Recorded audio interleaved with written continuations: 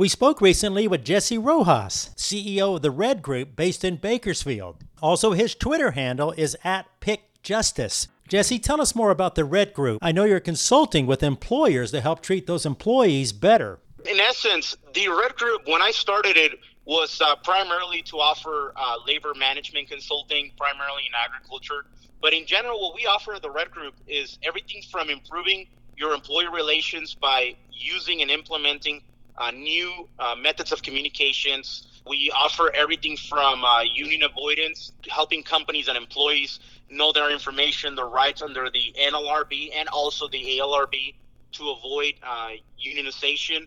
But at the same time, in that process, to improve human resources departments and management, we offer training and leadership development for supervisors and middle management and upper management within companies, and anything also related to helping you navigate and present information related to lawsuits. We also handle the aspect of properly enforcing arbitration agreements and those type of issues. So anything related to HR and labor relations and labor management. Like I said, primarily me growing up in agriculture, I love this industry. I love the people behind it. And that's where I've been focusing the most, the Red Group, which is labor management in agriculture. That's terrific, Jesse. It's all about prevention, isn't it? Preventing problems from happening. Yes, and being proactive to also make what seems to be a negative issue or negative thing happen in your company, but using that to improve and using that to better your employee relations. So, Jesse, anything on the UFW, the tactics that they're taking to try to get in on the farms? Well, the UFW is still doing what they usually do with their business. They're definitely still trying to unionize employees wherever they can. But, they're resorting to a different type of tactic in terms of organizing employees because they don't have much relevance or much positive things to offer employees, anything that would attract them to join the union. They're resorting to their friends over at the ALRB and the legal process to push themselves on companies. In terms of the ALRB, we thought after the big corruption deal and violation of rights that they did at Garawan, we thought they were going to change a little bit. But it seems like the ALRB is just back to business as usual. Governor Gavin Newsom just released his appointment to an ALRB board position, and the guy that he appointed is a guy by the name of Barry Broad. But it's the only good thing about Barry Broad is he's actually an attorney by training, so at least he's an attorney, unlike Isidore Hall. But the problem is he has spent most of his recent career as a union lobbyist in Sacramento. Primarily through Teamsters, but he's just the same profile. He's a 100% pro-union, big labor guy. My concern is, like usual, is he still doesn't have any actual experience in agriculture or labor relations with farm employees. So based on what he's been doing in Sacramento, which is actually lobbying for big labor for unions, I can't see and expect any type of non-bias from him. It's just the same thing over and over again with the ALRB. They don't seem to get it. They don't want to do any type of remedy to their type of corruption and bias. So we will see how that unfolds. My guess, obviously, because the Democrats control everything in Sacramento, is he will fly through appointment and get confirmed.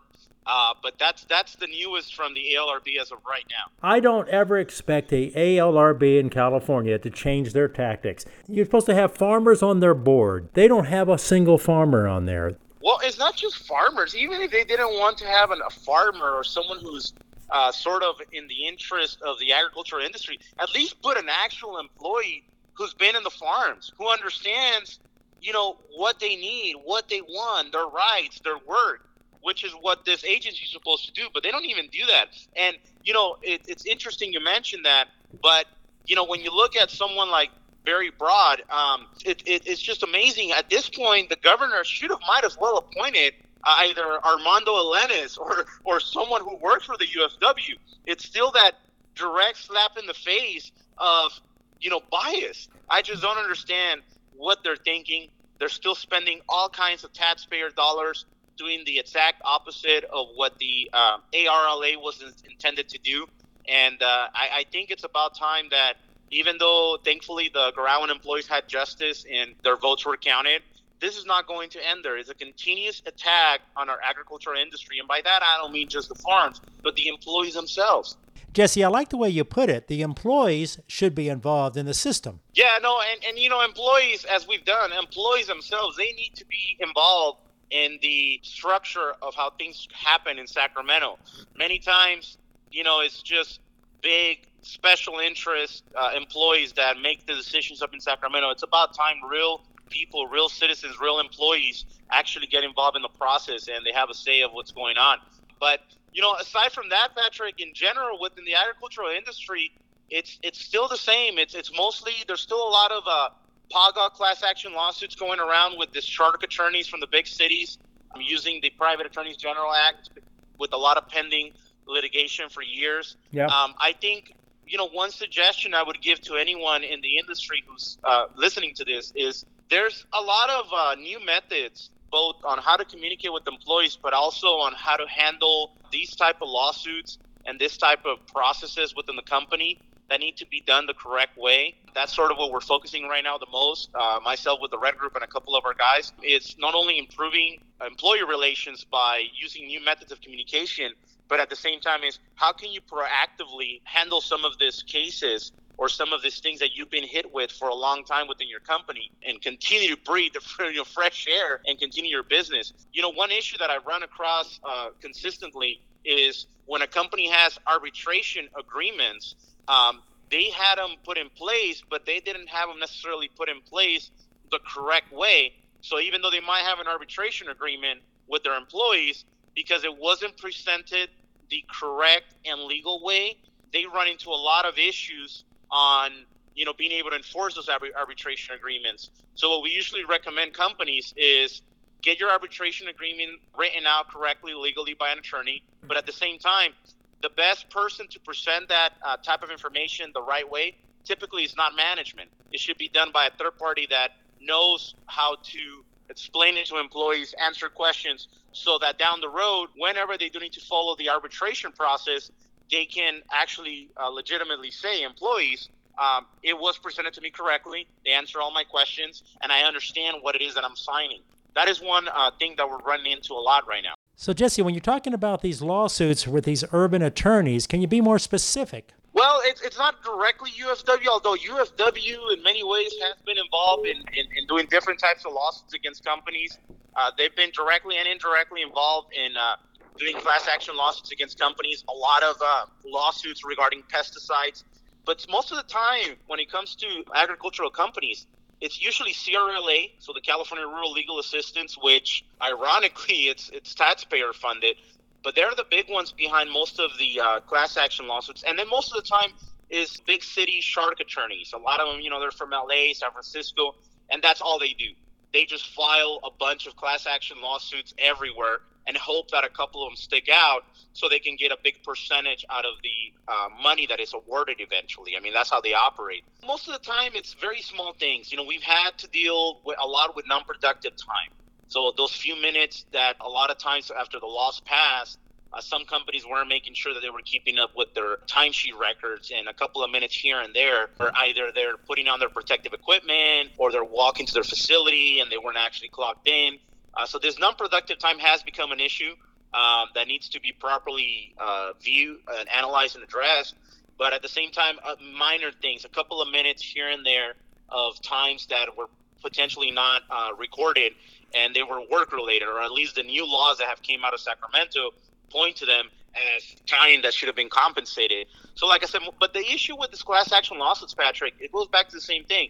It's attorneys that are just using employees to make money. They don't have at their best interest the employee's heart, because most of these class action lawsuits, the way they tip, nobody knows how long they can take. They can take many, many years.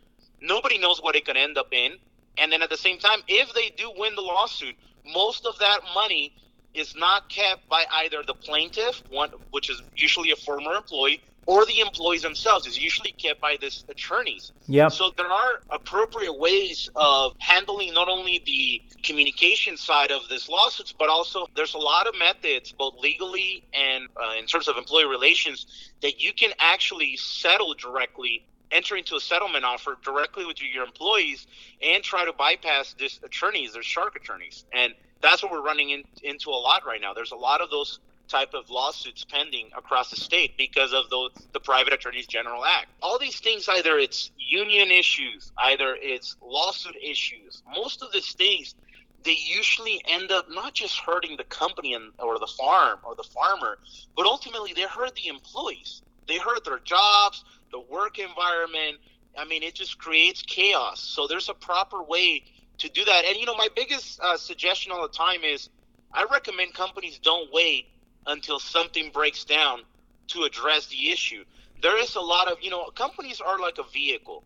If you properly maintain it, if you properly check the engine, you change the oil, then you avoid a lot of, major breakdown issues down the road that could potentially not only cost more money, but that can take more time and headaches from your company. A lot of times you wait until you either, for example, you get hit with the access to your company and you have a union talking to your employees, or you wait till a petition is filed for an election from a union, or you wait till you get hit with a lawsuit before you actually start doing some type of auditing. A lot of times it's very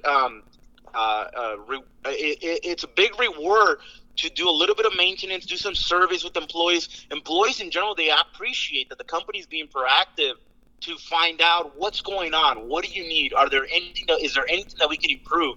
And a lot of times that's what prevents those long-term bigger damages within companies, just doing some proactive checkups within your company. Well, Jesse, thanks for this interview. Thank you, Patrick. It's great to be on here.